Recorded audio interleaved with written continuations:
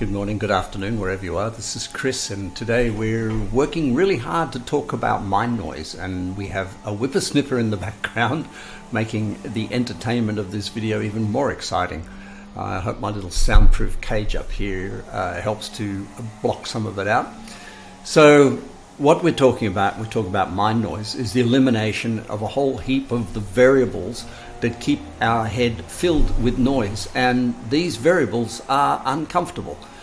To say the least, they fill the space that we should be filling with thoughts that make us succeed. They are thoughts of worry, anxiety, pain, suffering, uncomfortableness, frustration, and the list goes on. So the question you might have is, what happens when mind noise goes away? What happens when your mind goes empty? And the answer will be, you will get intuition. Now, intuition is there all the time. Every human being is intuitive. Every human being has equal intuitiveness.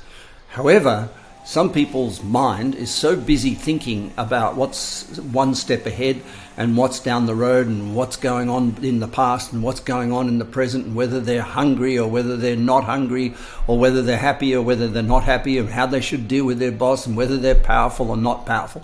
Their mind is so busy churning away, they can't stop talking. They can't stop talking externally. They can't stop talking internally. And therefore the mind noise fills up the volume, fills up the room with noise that blocks out the intuition. So every human being is intuitive. The question's going to be, and the one you might be sitting with right now, is, what are you going to do with those intuitions? And my answer to that is just one simple word, which is actually two words. It's whiteboard. Now, when your intuitions come up, what they do, they form some sort of a weather pattern. I think that's the best way to describe an intuition. So when you're walking in Nepal, the next step can be a rock, or it can be a hole in the ground. It could be even a yak poo. So very often you spend the whole 10 days or 14 days of Himalayan trek looking down at your feet. And what you'll notice with porters and Sherpas and people who live in the mountains is they're looking up. And what they're using is their peripheral vision to know what's in front of them, what's at their feet. But they're actually looking around and observing the bigger picture the whole time. Now, for most people, if you ask what's going on, they'll tell you what's going on now, whether they've got a cup of coffee, whether they're hungry, thirsty, thinking. They're looking down at their feet. They're solving problems today. They're solving the issues that are on their plate right now, whether they're comfortable sitting in their chair, whether their feet hurt, whether they've been for a swim, etc., etc. What's on the shopping list, what we have for dinner, what we're going to do tomorrow, blah, blah, blah. That's understandable, because just like walking in the Himalayas, if you're not looking at your feet and you stumble on a rock, it could have very, very unfortunate circumstances for your face and what have you, and you could end a trip with a bad knee. So it's understandable we would look down a lot. As I said, if you meet someone who lives in this environment, lives in the mountains, and lives in these circumstances 24/7, they never look down. They never look down at their feet. What they do is they look ahead about 3 meters or 4 meters, and they get a mental picture of what's ahead of them. And so they look up, but they've got this thing going on, which is automatic, which is taking care of business, taking care of the steps that are in the very next steps that we've got to deal with, taking care of what's going on right now. And they do it by autopilot. So instead of looking up by autopilot and looking down with concentration, they look up with concentration, and they're watching what's going on in their every day and their every step on autopilot. Now, I wonder if you could equate that to the lack of mind noise. They're not worried about what's going on. They're not worried about the next step. They're not worried about the next thing that's going to happen. They know where the next step is. They just move to it. It's almost like a routine process. And it's brilliant to watch, even with 50, 60 kilo on the back, which is a lot of weight for some of the porters. They're never looking down. Very rarely, even going down steep steps, which one false step can cause them a huge fall. They're looking out.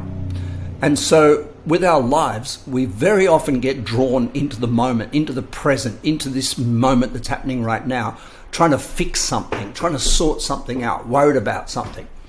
And that's mind noise. And looking up is the lack of mind noise. But when you look up, you do receive information. It's not the lack of thinking, it's the lack of mind noise. It's the what of thinking. And so the thing will be for a person who's looking up, they start to see a cloud on the horizon. They'll start to see a little bit of rain. They'll start to see sun coming through. Or they'll start to see that the moon is up and the weather patterns are shifting. So what they're watching for continually is the future, is the horizon. A person who's got mind noise is in the present, is focused down on their feet, missing the story. And that person who's looking at their feet might win the day, but they'll certainly lose the week. And we're here to talk about the lack of mind noise, opening up intuition so we win the whole story, not just a daily battle with life and the right step.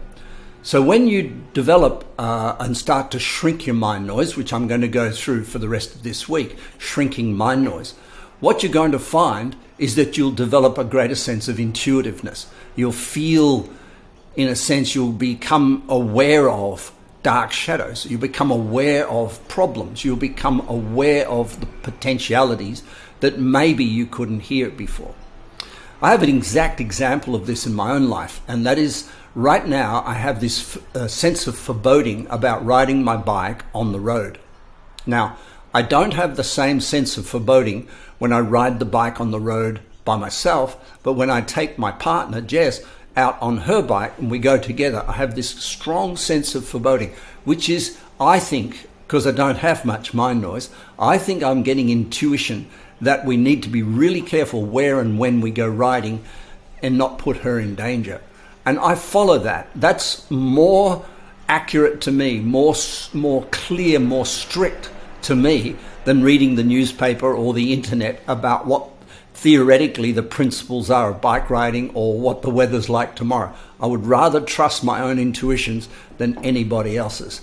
And I would rather trust my own intuitions than the news media, than other people's opinions, than the mind noise that might bring me into this moment with a so-called problem. I would rather trust my intuitions. The world will try to talk you out of trusting your intuitions. That's its mission. The question's going to be, can you follow them? I remember when I got my first divorce, and there's been a few. And I remember when I got my first divorce, and the first words were when I realized my marriage had broken before the divorce came, was, I knew it. And I'd known it for a very long time, but I didn't want to know it. And that's one of the things about intuition. It doesn't always deliver the good news. It sometimes delivers shadows, and you go, I don't want to know it. I don't want to know it. And then again, who's going to, when it all goes wrong, we're going to say, oh, you cheated on me, or you lied to me, or you did this to me, or I'm a victim of you. But deep down, our intuition knows these things. Our intuition knows when people are not telling the truth. It knows when people are not in love with us. It knows when we're not in love with other people. It knows when we're in the wrong job. But it doesn't. We may not want to know it. And if we don't want to know what we will do is fill our mind with mind noise to avoid the truth, to avoid looking up and seeing that there's a rain cloud at the top of them, or a snow cloud, as it can be in the Himalayas, up top of a mountain coming our way, and we need to prepare for it. So there it is. Intuition and whiteboard is the perfect way to put your intuitions up for comment, both by yourself and by someone you trust. This is Chris. You have a great day. Bye for now.